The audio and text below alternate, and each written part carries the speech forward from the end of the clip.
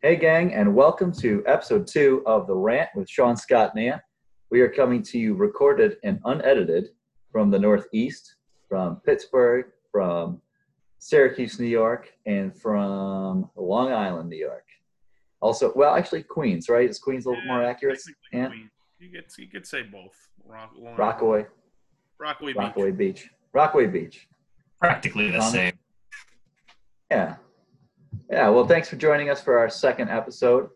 We hope you enjoyed our first kind of reunion episode last week.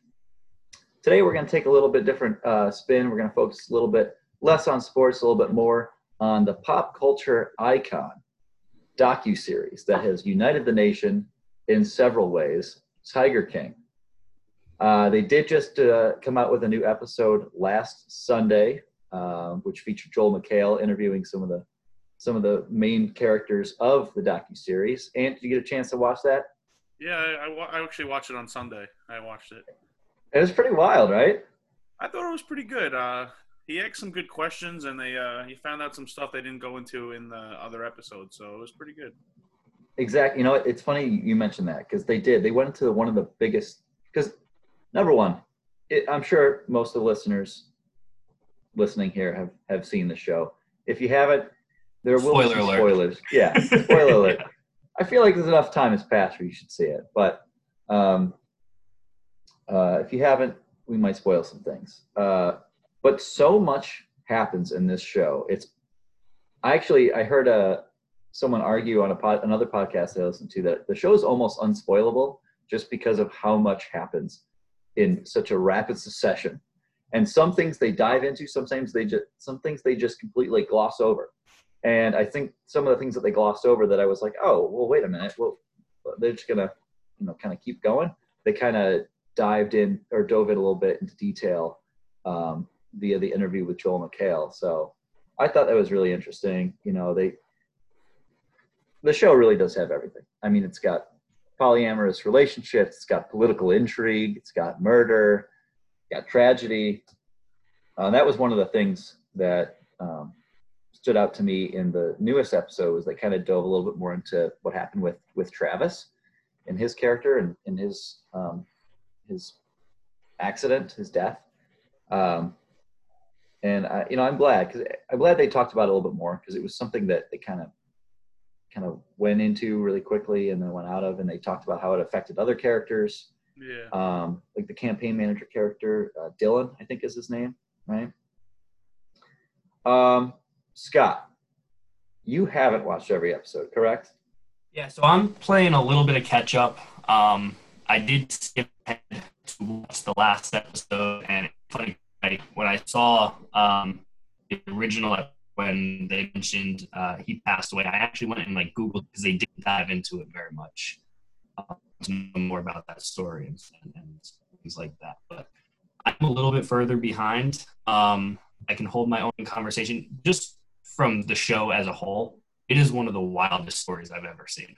Just all the different components of the different power to be, I guess, in that whole exotic animal world.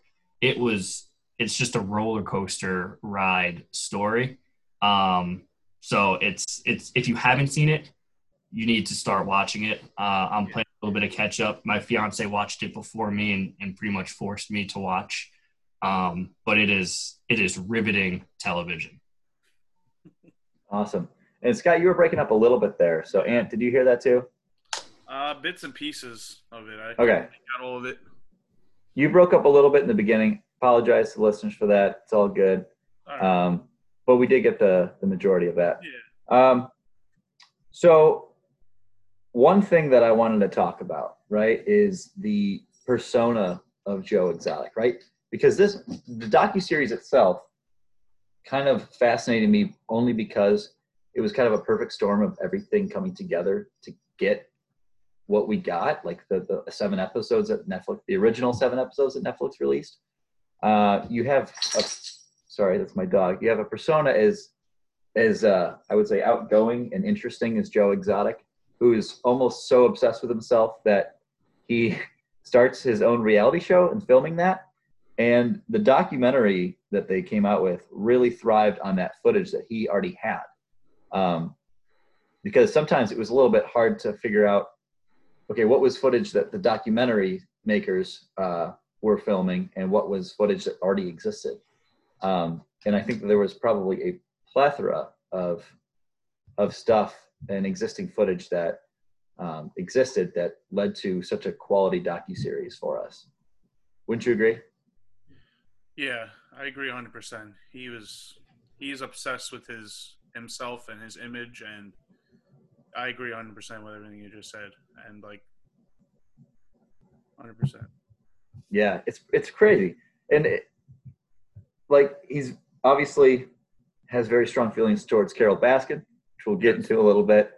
Kind of the most interesting person I've probably seen on a documentary series, aside from maybe Robert Durst from the Jinx. Did you ever watch that one? Jinx, yeah. That was crazy. Yeah, actually, if anyone out there has enjoyed Tiger King, go to HBO and watch the Jinx, because that came out, I want to say, 4 years ago? Yeah. More focus on murder. It unfolds, I would say how the story unfolds narratively in a documentary is kind of similar, where it starts with a couple of, key plot points, and then things get crazier and crazier. I'm not going to spoil anything. It mainly involves murder. But I think actually the documentary makers of the Jinx came under fire, I think, they got into a little hot water with Johnny Law because of what information they held onto and when they decided to disclose it. So there might be a little bit of obstruction of justice, if memory serves me, going on with that, because they weren't exactly outright with the information that they learned while making the documentary when they should have. But anyway, amazing documentary. Go check it out on HBO. There is a hit film called All Good Things, starring Ryan Gosling and Kirsten Dunst, about that exact story. So check that out too. Oh, I didn't see I that. recommend I gotta check that out. Yeah, it's really good, dude. I actually saw that first, and then I ended up hearing about the Jinx and watching that. But Ryan Gosling's really good in it. All right, yeah, I'll Nick, definitely watch it. Nick Offerman from Parks and Recreation, Ron Swanson himself, also in it in a serious role, but does a good job. So, Ant, obviously in Tiger King, there's not really like a hero and a villain. I guess they're sort of all just villains, right? It was interesting to me as they started introducing more characters that I kept thinking to myself, oh, this person's a real piece of crap, real a-hole. Obviously, everyone here in the show is a villain. We acknowledge that. So, for this, I would say for this next rant or segment or argument, just know that make an argument that there's could be a hero. Oh, okay. This is good. This is going to get juicy then. I think we can all admit, though, they're mostly just kind of crappy people. Yeah, for the most part. They've all made horrible. Yeah, they've all made horrible decisions. They've treated animals. They've treated people poorly. But for the sake of argument and for the sake of the rant, we're going to have a little friendly banter here. So, Ant, walk me through. Who's your hero? I think the girl that lost her arm could be considered a hero. I love it. Because, honestly, she lost her arm. She came back to work 5 days later. Didn't have any grudges. She didn't sue anybody. She could have probably closed down that whole facility, bankrupted him, put all those people out of work. She didn't do that. She went back to work. Well, it's a he, obviously. It's a he. That's the craziest part. Yes. No, he does identify as transgender. Yes. Yep. Yeah, Saf. Yeah. Yep. But I would say he could be considered a hero because he lost his arm, and he still trusted the Tigers. He still loved the Tigers, and he still took care of them, even after going through all that traumatic experience. So I would say he could be considered a hero. Yeah, I would agree. Saf is pretty awesome, pretty badass. It's really cool to see her not lose her trust in the Tigers. She did mention in the interview with Joel McHale that she never lost trust with the Tigers, but she did lose trust with Joe. Yeah. Which I really respected. I thought it was a stand-up answer. The only thing I wish, excuse me, I kind of wish she,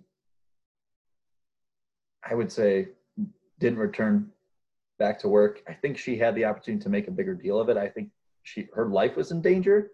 I know she was just like trying to say, okay, it's under the water on the bridge. We're going to return back to work like nothing happened. But it seemed like something that Joe Exotic probably should have, I don't know, been brought to, not necessarily to justice, but, I'm pretty sure they could have saved the arm, but he decided not to do it for some reason. Yeah, that's right. That's totally right. Yeah, I think she ended up putting the zoo before her arm. Yeah, which is heroic. It is. It is a very heroic trait. I don't think it's very smart, to be honest. No. So I mentioned, I teased a little bit of argument here. Like I said, little preface, Carol Baskin and Joe Exotic are both jerks. Yes. We know that. But there's been the argument, right? Team Carol, there's been the argument, Team Joe. For the sake of argument, which team are you on? And why? I have to pick one. You have to pick one. And I get it. They're both jerks. They're both terrible, terrible people. I'd probably have to pick Carol over Joe, to be honest. Joe's an asshole. He's an asshole. He really is. And you find out, I don't want to spoil it for Scott, but you find out in the last episode that he was killing a lot more tigers than they talk about in the show, which is horrible, And they were perfectly healthy tigers apparently too. So I don't think Carol is doing that. So I'd have to say Carol is better than Joe. Yes, and actually you just remind me, holy cow, that one of the best interviews in the latest episode with Joel McHale was of the head tiger handler. Yeah. And he mentioned that one of his biggest regrets was how many tigers that they had to put down. Yeah. And then Joel McHale inquired further and said, I'm assuming that that was sort of like a last resort. The tigers were in poor health and this and that. And then the handler responded, no, unfortunately, that wasn't always the case. And I was, just like how I responded to most of the documentary, I thought, what? How is and then they didn't really go into detail further, which maybe it was a timing thing. Correct me if I'm wrong, though. Part of Joe Exotic's sentence was the fact that, obviously it was the murder for hire stuff, but it was also animal cruelty and abuse and things like that. So, I mean, you are correct. He's a horrible person. And obviously picking at 1 out of 2 is a lesser of two evils here. That bothers me most is that Baskin claims to be this tiger sanctuary where she's saving these animals, and then they cut to her for lack of a better term, zoo, and it's pretty much the exact same thing that you're seeing at Joe Exotic's place. So it's just she's doing the exact same thing, minus obviously the animal cruelty and hiring someone to kill someone. Yeah. It's man, where do they find these people? It's really wild. And she claims it was a tiger sanctuary. We later learned it's not exactly a husband sanctuary because of the, yeah. You like that? Well, that's the thing. I'm so convinced. That's why I think it's a harder question than just Joe Exotic, animal abuse, obviously murdered for hire, all that kind of stuff. There's a good chance this lady killed somebody. Yeah. There's a chance. I know, but it's. Can you prove it? No. Well, I believe the investigation has been reopened. But so if you want my answer on this, and I will say, the answer that I will say was I kind of wavered on a little bit while you were answering yours because you made a lot of good points. But just for the sake of coming up with the other side here, I'm going to go with Team Joe. All right. And listen, that it hurts my own ears hearing that, right? Because of all the horrible things he had hire someone to kill Carol. The animal stuff really bothers me. The tiger stuff really bothers me. But I mean, I will say the evidence against her is pretty compelling. When you realize, well, first of all, when questioned about it in the docuseries, she goes, "Oh, I don't even know, how that would even be possible. Maybe you would have to cover him in sardine oil or something." I mean, that is a very specific response to come up with that. I mean, and then the biggest thing for me is when they interviewed the lawyer who is handling the will of the missing ex-husband, her second husband, I guess, technically, right? Where they found out that she changed his will to say, in the event of my untimely death or mysterious disappearance, which he ended up just disappearing mysteriously. Like, what in God's name? The story of his disappearance is the funniest, craziest, most ridiculous thing I've ever seen. Wasn't it something like he went down to Brazil and just never seen again, somewhere in South America? Yeah, I think it was Costa Rica, yes. Something like that. Yeah. It is a wild, wild story, and I'm not buying it. There's some foul play going on with that. I agree. Oh, for sure. Oh, it's fishy. Something fishy going on. Oh, yeah. We're going to find out that Carol Baskin did the same thing to her husband and got away with it. Just like murder for hire, sent him to Costa Rica, and the guy got jumped down there by someone she hired. So I don't know. As much as Joe's is a major dick, Carol's just as equal. Honestly, there's no I think they're on the same measurement. I agree. I think they're both horrible. Being a dick. Yeah, when we say Team Carol or Team Joe, this is like we're below the dirt right now with the level of people we're dealing with. Agreed. But I really, one of the other things that I actually had to re-rack my brain about is the introduction of two other zoo owners, I guess, or animal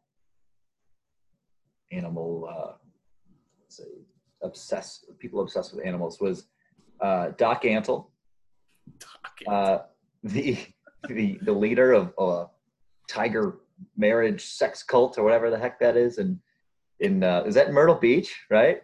Yeah, I think it's right. It's like South Carolina.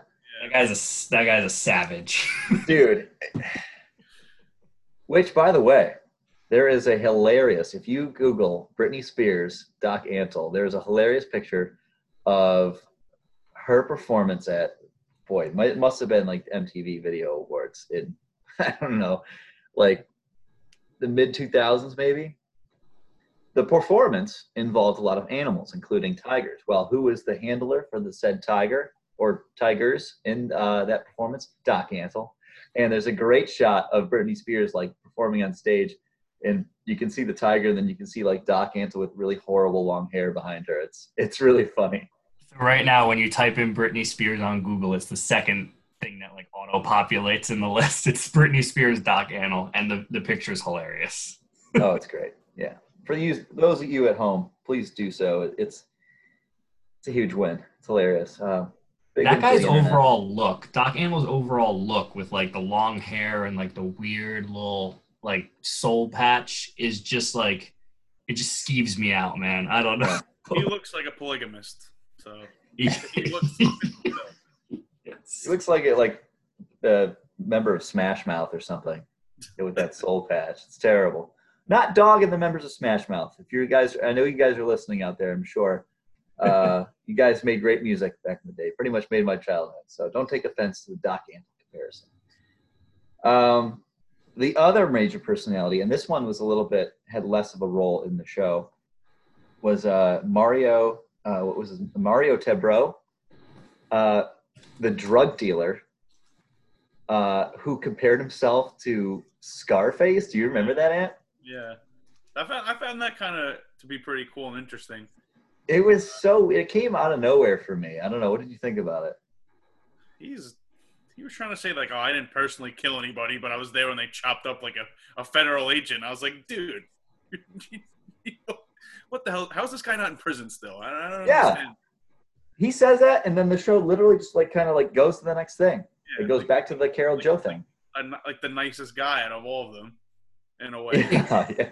Like, I just don't know where they find these people, man. This is like, I don't know. People call New Jersey the armpit of America, where I'm from. These people are from a whole nother planet. Like, I don't understand. That sounds worse. Don't worry, Scott. Thank you, man. That's the nicest thing you've ever said about Jersey. So I'm gonna write that down, date and time. Yeah. Yeah. Yeah. Good thing we're recording, huh? Got that on tape. Yeah, I have that on record now. Yeah. But yeah, I found that so fascinating that this like drug dealer who pretty much said on camera, yeah, like, I've witnessed murder, like gruesome murder, like Scarface level murder. I'm pretty sure he claimed that Scarface was kind of based on his lifestyle, right? Didn't he say that? He said the scene where like they're bringing money to the bank is based off of him because he did the same thing. Duffel bags of Talk about an ego, huh? to launder it. So Yeah. Wild stuff. Another thing that I wanted to bring up is Jeff Lowe, another villain of the show, right? He's the guy who, he's major dick. He's a guy where they introduce him as a guy who used to like bring baby tigers, smuggle them into Vegas in luggage. Which, come on, you're gonna put a baby tiger in luggage? That really upset me. But ended up being the guy to somewhat, I would say, overthrow Joe at his own zoo and kind of take over, right? yeah. How much is he paying his wife to be married to him? I mean, have you seen her? That's what I want to. She's sexy. Yeah. Oh my God, Lauren, right? And they have an dude, open they've got though, so it's kind of like right. Listen, I know he's sharing her. it might be a little bit of the effect that everyone else on that show is just like hideous and gruesome to look at. That it's like in comparison, we're like kind of building her up, but I kind of agree with you. I don't know where he found her and what she's doing, and if she's being held. It's got to be the tigers. I think they're all like all these women get infatuated with these tigers, and then they start having sex with their owners. That's literally like they have nothing else going for them except these animals, and they all have relationships. So I don't understand how it works. some sort of tiger fetish going on. It's a tiger fetish. Oh God. Ooh. Yeah. God, I'm convulsing over here. Yeah, I just don't get it, man. One of the best interview questions I thought Joel McHale asked him was how he asked him how many Affliction T-shirts do you own, and I think he responded with like over 40 or something like that. It was pretty well done. Good comedy there. How many leather biker jackets do you own too? Yeah. The tigers can't penetrate them. That's why I wear them. Because yeah. The guy's just sauntering about. Go ahead, sorry, Sean. Go ahead. No, I was gonna say the guy's just sauntering about Oklahoma and leather and nothing but leather all day. That's gotta be a humid way to live. Uncomfortable. Moist. Yeah. I don't wanna dude. The Grundle area must get very moist. Oh God. We're gonna have to bleep that out in post. That won't make the show. What's that? The nanny. Yeah. The nanny's. Yeah, she's. You go. No, I was gonna say she's smoking too. Yeah. I don't know. Kind of makes. I don't get it. I don't get it either, man. I don't know. This Jeff Lowe guy, total dick. He gets in the possession of some tigers, and suddenly, people are throwing themselves at him. Anyway. Yeah. It's wild. Let's see. I'm going through my notes here.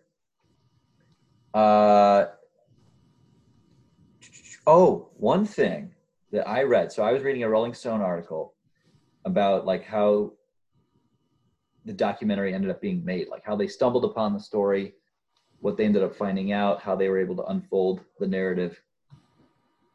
And obviously, like, the whole thing started, and they kind of go into this in the first episode, but the whole thing started with them talking about the underground, like, reptile acquisition people buying and selling snakes and lizards and all that stuff. And that's how, someone made a comment, like an offhand comment. Well, like, this is nothing compared to the cat people. And the cat people ends up being, the aforementioned Joe Exotic, Carol Baskin, Jeff, all those crazy characters, right? So, but one thing that stood out to me in this article, ready for this, is that the documentary makers, when they were kind of back at Joe's, interviewing them and trying to get more interviews done and all that stuff, I think that was the part where they were kind of digging deeper into the tragedy that happened with Travis. They were at the GW Zoo when the hitman, Alan, what was his first name is escaping me. I should have wrote it down. When the hitman that Joe hired to kill Carol left the premises to go do so. Like, they were there while he was like there, and then they left, and they had no idea up until later when they started interviewing him for all that stuff. But I thought that was pretty wild. Like, he was literally, they were there filming. The hitman leaves the premises and goes off to attempt to kill Carol. It's like it doesn't make any poorly planned by Joe, knowing that there's going to be a camera crew there and having a hitman just like on the premises. Talk about poor planning. The guy went on his reality show online and told everyone watching that he wants to kill this woman. Yeah, it's like, listen, rule number 1 in murder for hire: don't have a camera crew on premise when you're hiring the guy. Yeah. And you're going to say something? Don't hire a guy that has a teardrop tattoo for $2,000 that probably can't spell his name to do it either. Yeah. Come on, like. Rule number 3: make sure it's not an FBI agent the next time you do it. Yes. True. Oh, that's a good segue. I think another hero, James Garretson, the jet ski riding. Oh my God. FBI involved James Garretson, which probably produced one of the best memes and I think just overall pictures of the docuseries, where he's riding a jet ski for no reason to, I believe, Eye of the Tiger is playing in the background. Is that right? Beautiful. Beautifully. Yeah. It's not exactly a guy you enjoy. Looks like he's really enjoying that jet ski too. He does. He makes me want to get a jet ski. But I've seen some hilarious, like, people making paintings of that and like doing hilarious art features of that shot of James Garretson on the jet ski. Pretty good stuff. My last point, unless you guys had any other thoughts on Tiger King. No. One thing I read an article. It was kind of an overview of the show as a whole, and then also they updated the article to speak to the new episode that was released. And I want your guys' thoughts on this. The article was actually very critical of the newest episode, saying that it was just, they took an opportunity to just like make fun of the characters on the show of something that's actually like a serious situation. And obviously it's a comedian conducting the interviews and everything, so there's going to be some sort of humor to it. But I wanted your thoughts on that because it's an interesting point. Ant, you want to go first? I disagree with that. I think, he made some like jokes and stuff. He tried to like lighten the mood a little bit. They were talking about some sad things like tigers being killed and like, but I don't think he did it intentionally. I think he just, because he's a comedian and like the way he asks questions, I think it could come off like that, but I don't think it was intentional. For me, like I thought it was funny. Like I actually enjoyed it. I think it was people without lighter sense of humor criticize that. I would agree. I mean, there was parts where I'm like, oh, like, I thought he was a little like towing the line a little bit. Yeah. Because I get it. It's all name of comedy, but I know that he ran all these questions. I'm assuming he ran all these questions. As people in the media, such as Sean, Scott, and Ant here, we understand the production that goes into it. I'm sure they ran the questions by them. Yeah. And obviously, Jeff Lowe, he deserves it. Like, you make fun of Jeff Lowe all you want. what I don't want you to make fun of is Saf and the Tiger handler, and like Rick Kirkham. Also, that was a great interview. That guy's awesome. The documentary maker. Well, I guess not the documentary maker. He was the guy who was running Joe's reality show. Yeah. I think he's probably one of the most upstanding citizens of the bunch, him and Saf. Along with the Tiger handler, and I should have wrote these names down. This is bad. This is bad radio. He did try to profit off of a bad guy, though. He saw an opportunity there. Mm-hmm. He kind of downplayed that too. He knew the kind of guy he was getting into, like when he signed up for that, and he still did it because he saw there was money to be made. Yeah, that's true. He's not a bad guy, but yeah.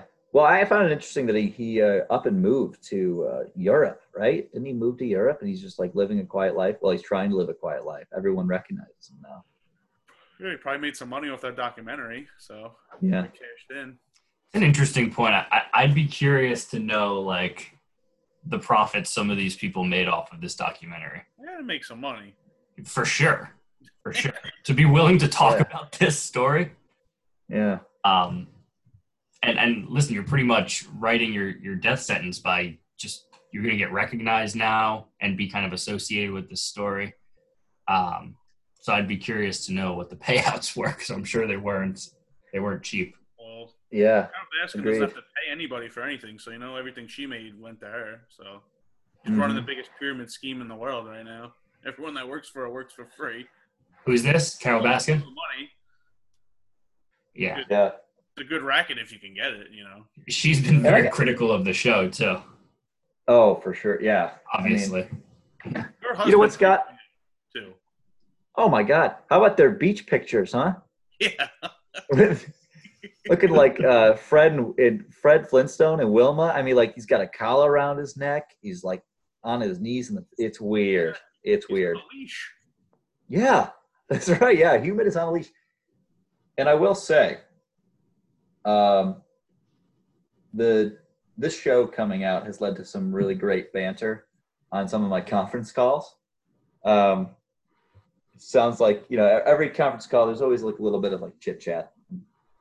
And I would say that the first 2 weeks after this came out, there was a lot of discussion and arguments over characters' actions and all that stuff. So that's been a plus. And I think overall, we can agree that this is exactly what. And I know we're staying away from the big coronavirus stuff, but this is one of the best things that could have happened, I think, to us in this time. Like it's a unifying experience for people. It's something to chat about. The proverbial water cooler. And it gave people something to do and listen to and discuss and to dive into research and to consider buying a tiger because we found out that it's relatively $2,000 can get you a tiger. I could afford a tiger if I wanted one. That's pretty cool to know. Yeah, exactly. You know what? That's a powerful feeling. I understand that. At a time where there's no sports going on, Faulkner, I agree with you though. It's just like the world needed this. Yeah. So I mean, silver linings, right? So it took a couple of crazy tiger owners to psychopaths. You can just psychopaths. They're just psychopaths. Yeah, all of them. Yeah, to bring us all together. So yeah, that's that. A little bit of a deeper dive into Tiger King. Sorry if we spoiled anything for you, but I got to tell you, we really didn't even get into the major stuff of that. So the great detail of the show. Yeah. So even if you did watch it, you're gonna think, "Holy cow! That these podcast masters didn't even talk about that." That's the thing. Like, I haven't seen the whole show. Obviously, you can't really escape it in the media right now because it's been talked about on pretty much everything you're reading, seeing, and watching. And I'm still watching episodes, and I'm sitting with my hands on my head, like, how is this on right now? You can talk about that show for hours. There's no really spoiling it because there's just so much random shit that happens. Yeah, indeed. Well, I will say, Scott, you did just mention sports. And that is a good segue into our next topic, Major League Baseball and their plans to continue the season. So, Scott, why don't you kick us off there? Yeah, I'll start this off by saying I miss baseball. Yes. So looking forward to baseball this year. Probably my favorite sport to watch, to attend, just like a summer afternoon game, having a nice cold beer and a hot dog at the stadium is one of my favorite things to do. So when I read what we're about to talk about, it gave me just a bit of hope. It tickled me a little bit. I was just pumped up with joy. And I'm holding out hope. So there was this came out, I think it's a couple days ago now. It might have even been like early last week. So you've probably heard about it, but there is a plan in place to potentially kick off the Major League Baseball season possibly as early as mid to late May. With some stipulations in place where the teams are going to pretty much be quarantined in a certain area. All Major League Baseball teams would be in one area, play their games in like 4 to 5 different stadiums in that area. They'd be allowed to go from their hotel to the stadium, back to their hotel, and no other place. Obviously, no fans. The site they're looking at is a place in Arizona. About half the league does their spring training in Arizona. So basically this article just talked about kind of the overview of the plan, which is, as I mentioned, everyone in Arizona, potentially doing 7-inning doubleheaders, potentially having electronic balls and strikes being called, potentially, and we'll touch a little bit more on all these points, but just to give you the holistic view, potentially having no dugouts. The players are going to be sitting in the stands where the fans would be, 6 feet apart, so they're social distancing within the game. That's crazy. And so there's a couple different just like tiers of this plan that was apparently approved by some level of some health organization, whether it's the CDC or WHO, I don't know. But approved in some way. So it made it seem like this is a real possibility. And so I thought it would be a good kind of at least reason to give us hope that sports are coming back. And I'll pause there to get your overall takes on the article I sent you, as well as any thoughts you might have on some of the rules that might be put in place. Want to go first, Sean? Sure, yeah. Scott, you mentioned hope. I am swimming with hope on this one. And it's because, I mean, like, obviously I would want everyone involved to be safe. And because it's had backing, it's had support of the CDC, and I'm also reading here the National Institutes of Health have been supportive of the plan. That makes me very excited. Obviously, it's not the greatest plan ever, but it's better than no baseball at all. You know, the best case scenario is me taking the bus down PNC Park and watching the Buccos play to watch them lose 100 games this season. But now I'll have to watch, if this happens, I'll have to watch them do it in Arizona. It's very interesting to me. It's not a situation I ever thought we'd be discussing is discussing all 30 Major League Baseball teams playing in Arizona, each being stationed at their own resort or hotel. And talking about electronic strike zones so the umpire can stay far enough away from the catcher and all that stuff. It's really mind-blowing. But obviously there's been interest on both sides of the league and like the Players Association. So there's interest expressed on both sides, which is a good start. Obviously there's a lot of factors going in terms of testing and travel. We'll go into details here, but my main idea and support of this is good. Let's do it if we can, if it's safe, if it makes sense for the players. I just want to watch some sports. We just want sports, yeah. I don't even have to make money on sports. They can keep the casino closed for now. I just want to watch sports. Ant, your thoughts? I agree with mostly everything you said. Obviously we all miss baseball. We want a little bit of normalcy back in our lives, and being able to watch baseball, even if it's, not at our home stadium, would still be, getting to watch on your couch is still better than not getting to watch it at all. I'm a little interested to see how they're going to, how the rules are going to change. I was reading that they were thinking about doing double headers with 7-inning games. They probably have to expand the rosters, which would be interesting. I'm a little skeptical about if the owners are going to go for it, because they're going to be losing so much revenue because there's going to be no fans at the game. So are players going to take a pay cut? Are they going to agree to it? There's a lot of factors that have to be figured out. So I'm a little skeptical about it happening by May. I think I don't think we're gonna have baseball until at least June. Yeah. By May, but if you told me we get it back by June, I'd still be happy. Yep. You make a good 100%. point. You make a good point, and the fact that the owners are going to lose a ton of money just on fans and ticket sales and things like that. Jeff Wilpon, the owner of the Mets, the cheap bastard that he is, already said in an interview that players would have to take significant salary cuts to counteract the money that the owners would lose. Dude, everybody's taking a cut right now. You can't for that. There's people that don't have jobs right now. I mean, I'm gonna knock him because he's Jeff Wilpon and he sucks. But I love it. Take a shot where you can, Scott. Dig it. Yeah, dude. I have no shame in knocking the Wilpons at every step I can. They're not the best people in the world. No. But it's a good point to make. It'd be interesting to see what the Players Association does in response to that.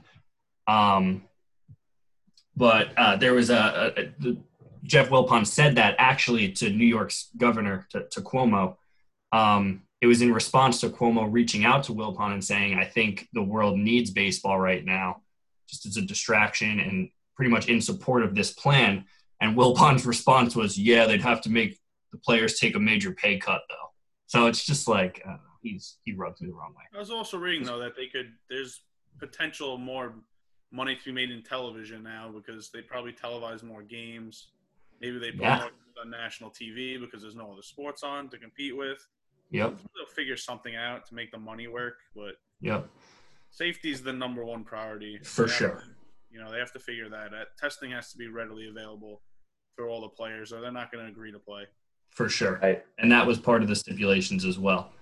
One of the biggest interests for me and something that I would be looking out for if this plan does take place is some of the rule changes that were kind of being talked about as maybe 3 to 5 years away.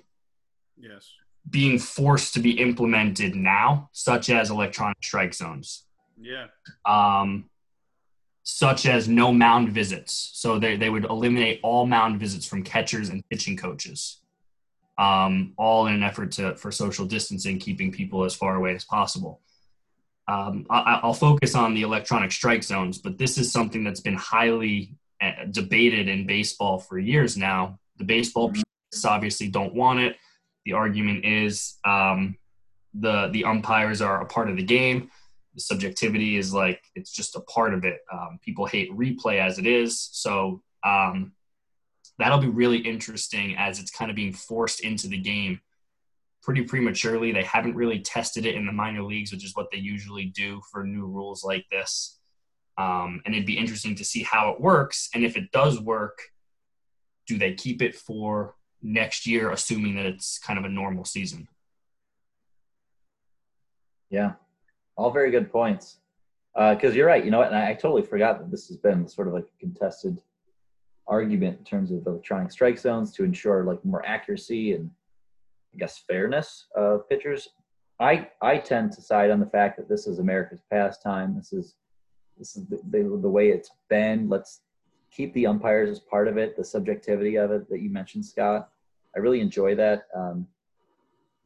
Replay.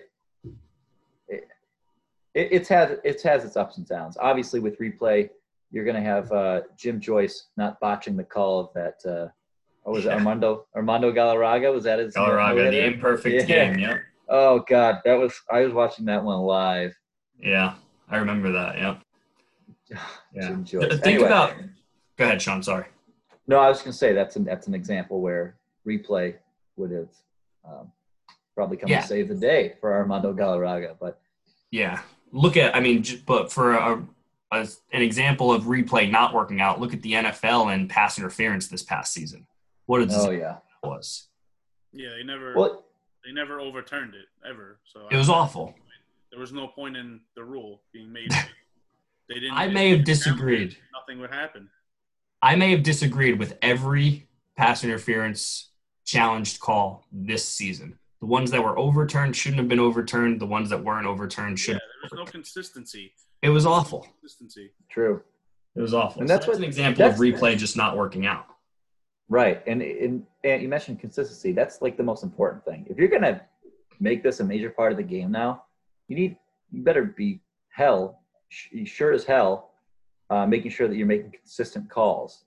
And because definitions are constantly changing in the NFL, maybe it's just the NFL being that's the organization that it is, but that's the argument for this though, Faulkner. Like the biggest thing about umpires is everyone has a different strike zone, so it's not consistent.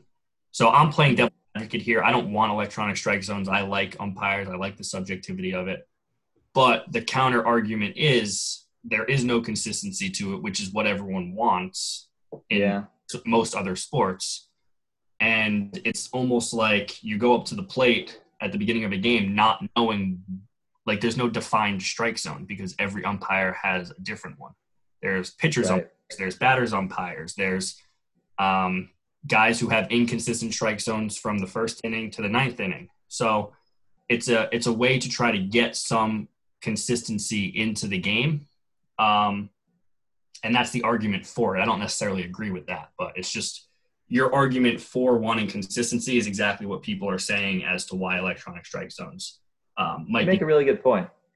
Yeah, you make a really good point. You also made me look like a fool in front of millions of listeners. Millions. Millions.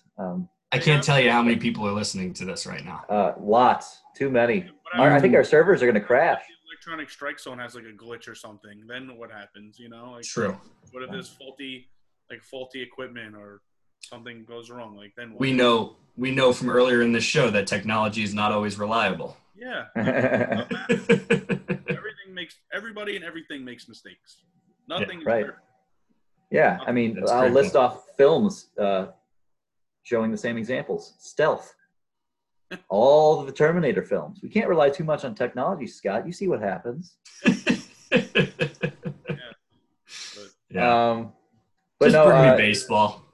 Bring us baseball, please. I think the 7-inning thing is what you're gonna have to look out for too, because they want to speed up the games, and if this 7-inning games like show promise and more people are drawn in and watch them, they might try to change that in the foreseeable future just to speed up baseball games. Yeah, and that brings up the whole conversation of you're pretty much eliminating a position in baseball, which is the relief pitcher. A lot of starters like a good start for a starting pitcher is considered 6 to 7 innings. I would argue that they might be getting rid of the starting pitcher and they might just have everybody pitch 2 or 3 innings now. The Rays did that last year with what they called an opener, who was the Athletics that pitched 2 innings. The Yankees in the playoffs and they got smoked. Yeah. Yeah. And earlier you mentioned skepticism over this, and another player, or I guess probably the biggest player in the game, who has also mentioned that he is skeptical over this, is Mike Trout, my boy, my current favorite player, one of probably the biggest face in baseball right now.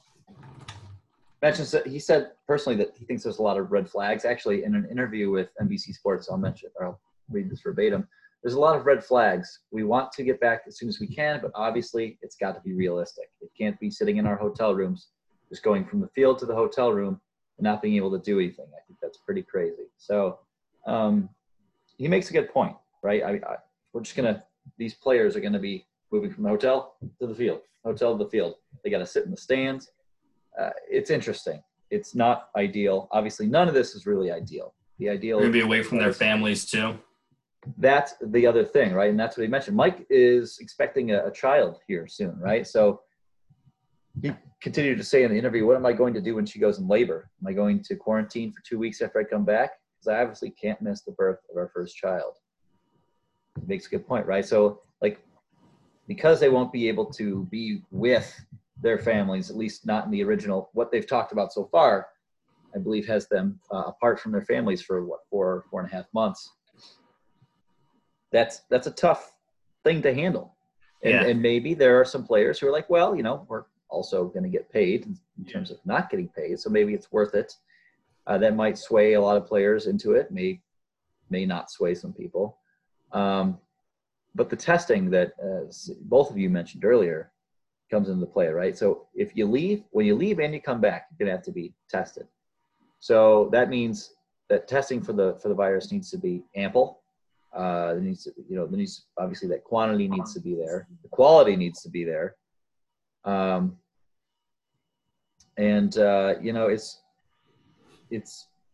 It just brings a whole thought process to the game, At one point, Sean, about the whole testing thing, I read that one of the biggest things they're looking into is a way to test the players consistently and often enough to make this possible while not pulling tests away from the general public. That's very important. So it's one of the hurdles they're trying to kind of work around, because obviously I think they're caught up now. I think they have ample tests. Agreed. Yeah, so that's what their hope is. I think they've overcome that hurdle. In the beginning, they didn't have enough tests, but now I think they have enough tests.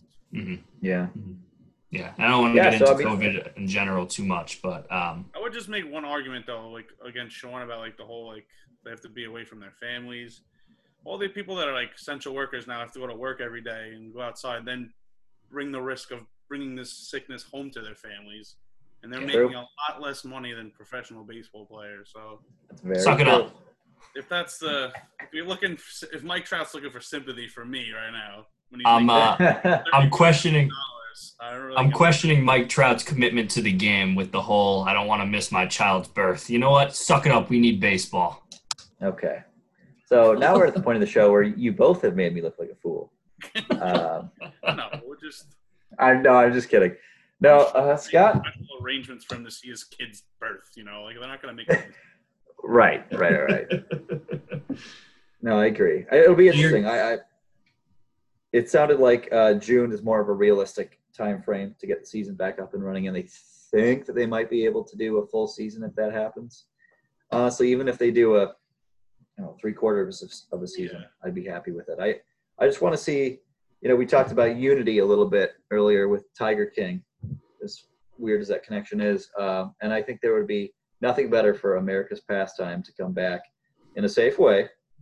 To kind of bring some more unity and a tad of normalcy back to everyone here. So, yeah, it just doesn't seem right for me to go through a whole year without cheering the Mets on heart and soul through the whole season, only to be heartbroken at the end of it. It just it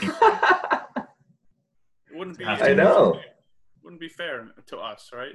Yeah, it wouldn't be fair to you two to not see me miserable. I'm a Mets fan. Do you know how much? Oh, yeah, I forgot Ant's a Mets fan. Yeah, I'm a Mets fan. Do you know how much character development you both... 15 years ago. Yeah. Oh, there you go, yeah. Damn. Do you know how much character development you guys both get from the Mets seasons? Ample. Large amount. I mean, at least Ant's seen 2 Super Bowls following the Mets' disappointment. I got to root for the Jets following it. It's just... Yeah, that's true. I'm still an Islanders fan though, so I've had my fair share. and you just missed their heyday when they won 4 cups in a row too. Missed it by a while, Scott. It was in the '80s. I was born in '92. I wasn't even a thought when they won the Stanley Cup. You're right. I mean, I'm talking over the span of a lifetime. What's 4 or 5 years? Touche. Anyway. Well, the good news is we know that Buffalo sports will be coming back in a big way. And I'm just going to leave it at that. So I think we've exhausted our MLB talk. Yeah. Any last words, thoughts? Give me baseball. Yeah, Fingers crossed. Fingers crossed, America, that we can do this in a very safe way. Yeah. We want to see the Pirates. We want to see the Mets. We want to see the Angels. A lot of great baseball out there. Baseball is the sport built for people working from home.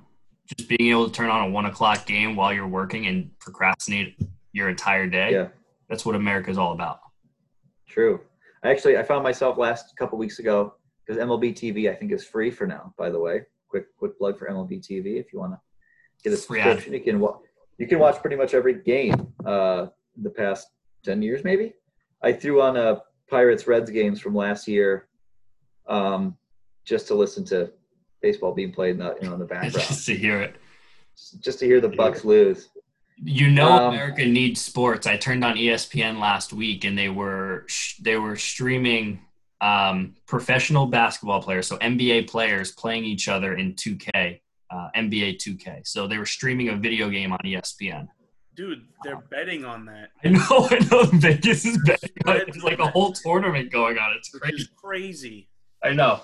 America needs sports and gambling when they've gone to those measures to bring sports into our lives. Very good point. So I'll leave the sport at that.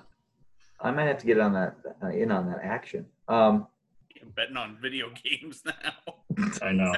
I got a funny story for you guys at the end of the show. I'll tell you what I've been betting on recently. Alrighty. I'm not looking forward to that. No, it's I am Scott. So into our weekly segment of the Quarren Stream Picks of the Week. So I know we talked a lot about Tiger King earlier, and I think that's going to be our overall recommendation of the show. If you haven't watched Tiger King, watch it. But in the Quarren Stream Picks of the Week, I'm going to recommend this week to watch the television series Hunters on Amazon Prime. Al Pacino's, I believe, debut into television, and boy, is it a good one. There is no better opening for a show than to start out with a nice Bob Seger song right out of the gate. And that's what the show does, right? Set in the 70s, about it's loosely based on actual history of the US, but Nazis living in the US after World War II, and a band of Jewish heroes really that band together and kind of like hunt these Nazis down. It's pretty badass. It's led to some really good scenes, some great acting, some great writing. Logan Lerman is the other star of the show. But that is my pick of the week. Scott, Ant? Yeah, and I was talking to Faulkner yesterday, and I feel like you and I spit out like 3 or 4 Quarren Streams of the week last week. And I screwed myself because I talked about all my shows. But I did my research. It's not really research. The show's been around a long time. But it's on Netflix. It's a great watch if you haven't had the chance to watch it yet. There's 7 seasons, and I think they're 48-minute episodes. So it's a large task, but it's The Blacklist. Show is still on now, so there's new seasons coming out. It is a phenomenal show. It's your action-packed, run-of-the-mill like spy show, cop show. It's pretty awesome. So The Blacklist, it's a good one. Starring James Spader, correct? Yeah. Yes. Yep. And Megan Boone, I think, is the girl. Yeah, that show's old, right? It's been on for a while, right? There's 7 seasons, and still, I think the 8th season just got renewed, so it's still running. All right, I'll check it out. I've never Definitely. watched it. I've heard it's good. The first season is it's one of the best shows. My cousin turned me on to the show, and it is one of the best first seasons of a show I've ever watched. And then it gets, come season 4 or 5, I lost a little bit of interest. But the first 2-3 seasons are awesome. All right, my Quarren Stream show of the week is Dark Side of the Ring. It's a documentary series on Vice. It's it goes into a bunch of controversial true stories about old wrestlers and like crazy stories that happened while they were wrestling. The last episode that was on this week went into Superfly Jimmy Snooker, how like his alleged girlfriend at the time died while they were dating in the 70s, and he was questioned for murder, but he was acquitted. And like 30 years later, they like reopened the case, and it was found out that he actually killed the girl, but he died like a week later, so like they couldn't put him in jail. But it has a bunch of cool stories on it. It has one about Chris Benoit, who killed his whole family, unfortunately. And it goes into why he did it and what was wrong with him at the time. It has one about Macho Man Randy Savage too. It's pretty cool. I would check it out. It's on Vice. It's on Tuesday nights. Is it Tuesday nights at 10:00? They have like, cool. They have like a new episode every week. It's pretty cool. Good pick. I'll have to check that out. And a little surprise for you guys here. We do have a guest corner stream pick of the week from none other than my younger brother Tim, who I was talking to earlier. Tim, my younger brother, is in the Army. He's currently deployed in Afghanistan. So luckily, very luckily, we have the ability to FaceTime pretty much every other day. And his corner stream pick of the week, much to my chagrin as it is to announce it on the air, is the television show Jericho, which lasted all but 2.5 seasons and was swiftly canceled. I believe Leave it to your brother to pick a show that was swiftly canceled. Oh yeah, it was terrible. It was a quick plot background. It's about a small town, I think in the middle of America. I want to say Omaha area. I can't remember. Small town, big nuclear bomb goes off in the distance in a larger city near them. They find out that nuclear bombs going off all over the place. And if you make a show about sexy people in a post-apocalyptic setting, you can make a good bet that Tim Faulkner is going to be interested. So this is right up his alley. So yeah, obviously, the plot develops and thickens, but Tim has watched every episode of Jericho, not once, not twice, but 3 times. And it disgusts me to admit that. But hey, he's a big Scoot McNairy.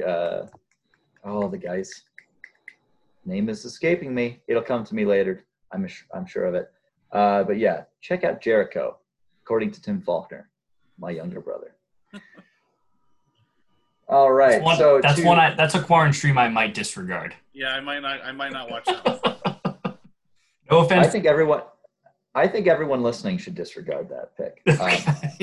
Personally. Check out Doc's Out of the Ring, though. It's really good. I'm telling you. It's really interesting. Ants might be the winner, yeah. Ants might be the winner. Yeah. I had never even heard of it, so that's definitely something to check out. Speaking of film, well, I guess we didn't talk about film. We were talking about TV shows, but kind of segueing into film.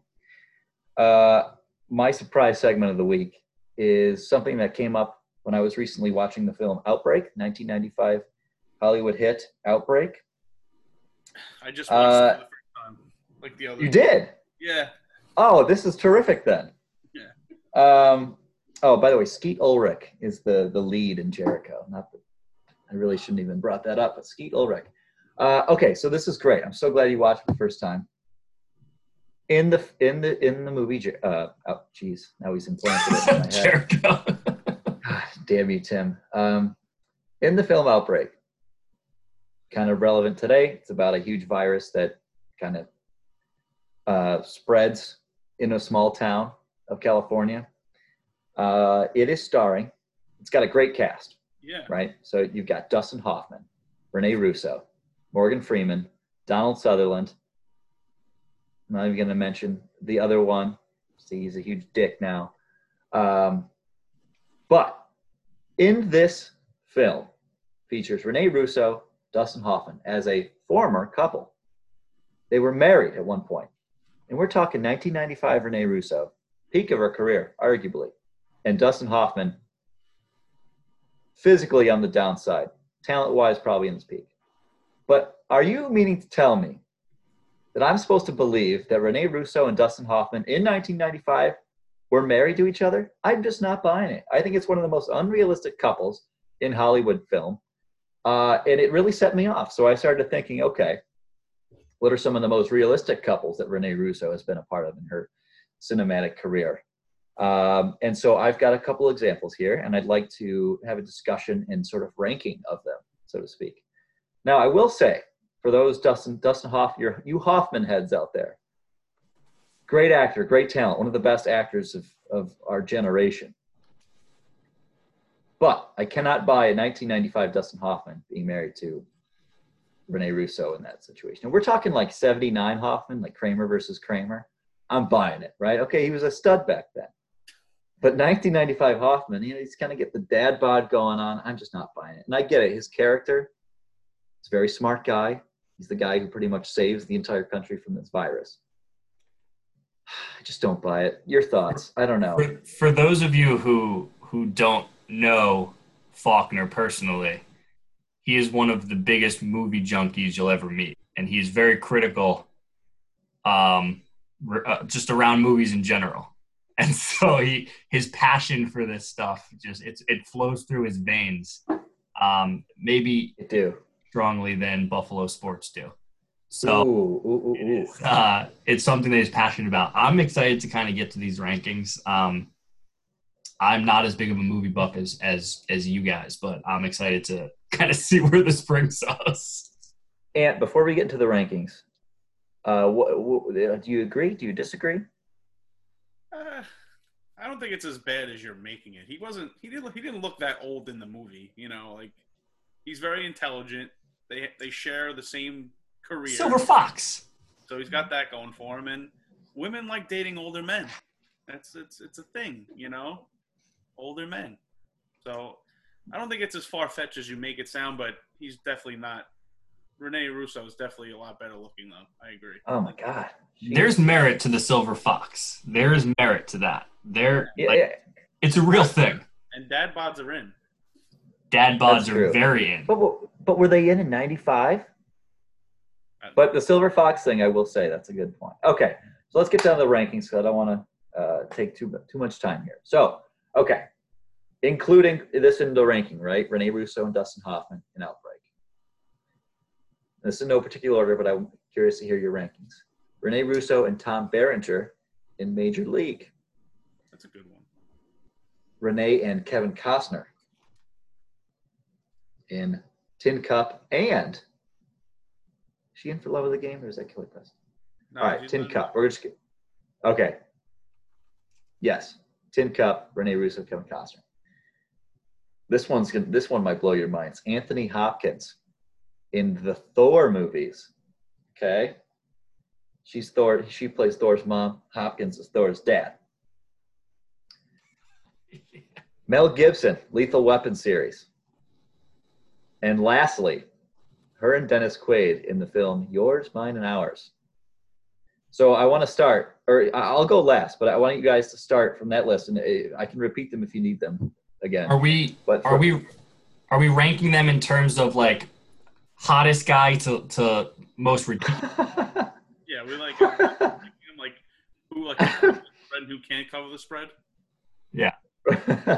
No, I'm thinking from most unrealistic to most realistic.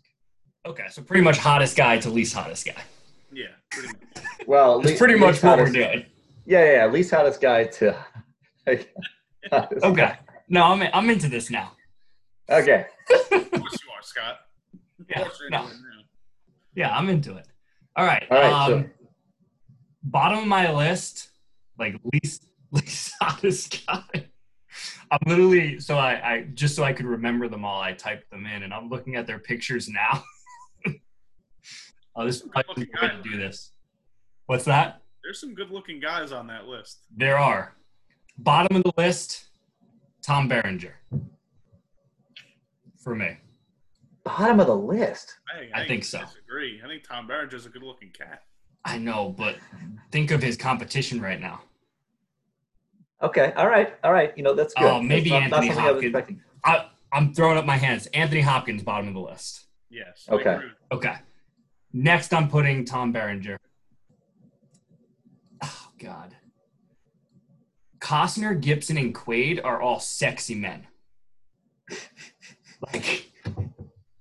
All right, next is Costner.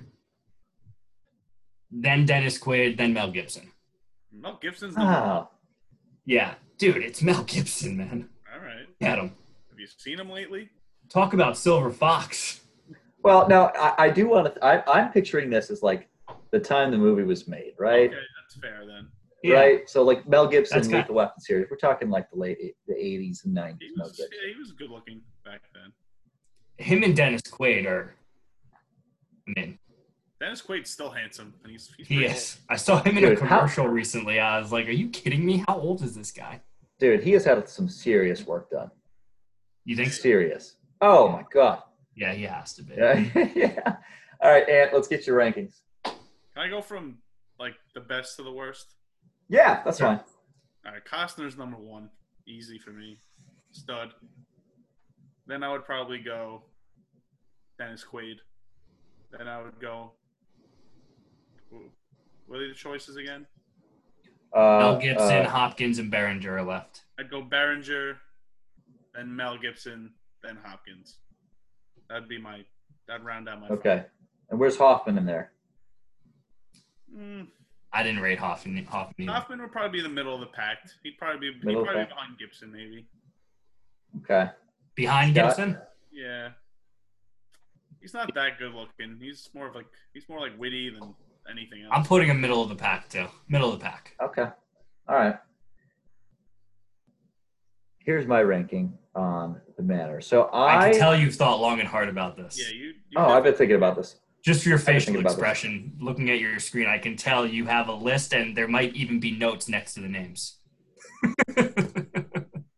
There's no notes. No physical notes. There's mental. The notes are all up here, Scott. Say again, Ant? He's married to Al Pacino in a movie also called Is Two she? for Money. And if you haven't seen that movie, check it out. It's actually a pretty good movie. And Matthew McConaughey's in it also. Okay. You know, I have not seen it, but I do remember that coming out. Talk about handsome fellas. Matthew McConaughey. Come on. Here's what I'm thinking. I'm going from unrealistic to realistic. So at least handsome. Well, not even necessarily handsome, but realism. I'm putting Hoffman right at the bottom of the pack. Woof. Yeah. Well, and I think I don't need to clarify further. I think I ranted quite enough about that. Surprisingly, I'm putting Hopkins above him. You want to know why? Because Anthony Hopkins plays the god, Odin. He's a god, and she's a goddess. So that's pretty. I mean, we're It's talking. deceiving though, because he's got the full beard in that movie, so you can't really see his face, right? Like I feel like that movie's deceiving. I think that plays to his advantage in this range. It might. It does. You're right. Good point. Good point.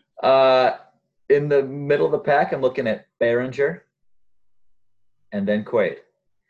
Berenger, he's in his major league days. He was great, whatever. He looks like a bowl of melted ice cream these days.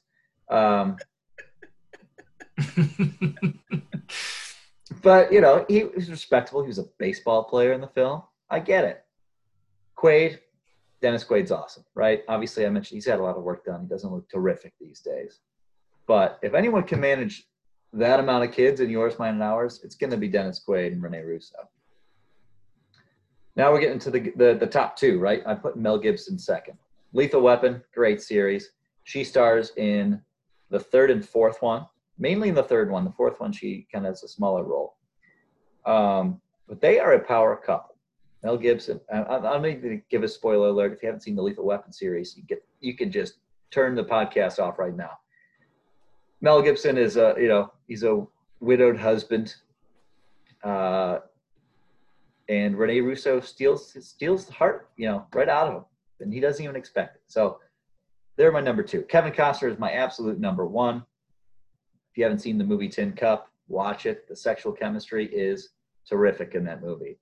And boy, talk about two attractive people, Kevin Costner and Rene Russo. So they're rounding out the top there on my list.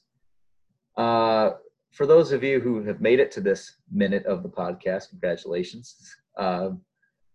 We hope you enjoyed the ranting of Rene Russo's hypothetical boyfriends and husbands in film. Scott, Ant, and Scott, why don't you tell us, with the listeners, what next week, we're kind of finishing up here in this episode with the Rant with Sean, Scott, and Ant. Why don't you give a little bit of teaser what we're going to be talking about next week? Yeah. So as many of you might know, next week we have something to look forward to in NFL Draft Week. My co-hosts are aggressively nodding their heads as in excitement. I'm excited. Oh, yeah. We're really pumped about it. We're going to be doing pretty much a full episode. We're going to be recording Wednesday night, so the day before the first round starts. We're pretty much going to be doing a full episode on the draft. We'll be reviewing some mock drafts that Ant's put together. We might have a guest lined up who also puts together a mock draft. We'll be kind of talking a little teaser there. Now, if it doesn't work out, I'm going to be scolded for that. But so we have a really exciting show. We'll obviously focus a little bit on the Bills, Giants, Jets, but it's going to be a holistic draft show. I'll let Ant talk a little bit about kind of the thought process that goes into his mock draft and some of the insights he's going to be bringing. And Sean and I will certainly be providing commentary to Ant's picks. Yeah, I've been working on my draft actually this week. It's done, but I'm sure I'm gonna change it by the time for next week. By the time I change it like every day because and on a good year I get like 6 picks right in the first round. Hey, It's actually not bad. Yeah, but there's been years where I got like the first 3 right, and then one trade just throws a wrench into everything. Yeah. But right. I think mostly we're going to be talking about like who do you want your team to take. I think we're going to focus on that. Obviously, I'm a Giants fan. Scott's a Jets fan. Sean's a Bills fan. So we're going to talk about what we need, who's available. Do you think any possible trades that could happen? We're gonna dive into everything you could think of when it comes to the draft. I'm not sure how we're gonna do it. I don't know if you want to do the live draft online or you just want to read picks, or we'll figure that out. We're gonna work out the kinks, and we're gonna finish the show by ranking the sexual partners of Dame Judi Dench. So stay tuned for that, Mark. And we got that's where things really gonna get exciting. But Ant, no, thanks for. I'm looking forward to it. I'm excited for the draft. Thank God there's some element of sports happening. Yeah, that's the main thing I'm excited about. Just to have some sports. For sure. We can play some bets on it, make it a little bit more interesting. Oh yeah, I was talking about. I'm gonna do some research and I'll bring some bets up that you guys could pick. We'll make our picks and maybe we'll keep track of it, and maybe we'll do like a $5 wager. Whoever gets the most picks right or something wins or something. Something. I fun. dig it. Yeah. I'll look up some stuff for that. Cool. So we should bet tuned. Like we shouldn't do money draft, but bet we should just like someone has to wax their chest or something. Yeah, we can do that too. Or somebody has to wear like a dumb jersey on the podcast or something, like a Bills. Yeah, we'll release the video of the podcast while someone's wearing like a dress. Oh God. Yeah, I'm down for the chest waxing. Got to tell you, not much there to be waxed. Sean's keeping it clean. I just don't think I've hit puberty yet. So I'm too hairy of a person. I don't want that. Yeah, we've officially hit the low of today's episode. So on that note, thank you for listening into episode 2 of the Rant with Sean, Scott, and Ant. This is Sean signing off. Join us next week for some NFL draft, I would say, analysis and betting and loads of fun. Oh, and Dame Judi Dench. So thanks again for listening. We appreciate it, and stay safe out there, America. Yep. Have a good night, everybody. Stay safe. Yes. Good night. Thank you for listening. We'll see you next week. Take care.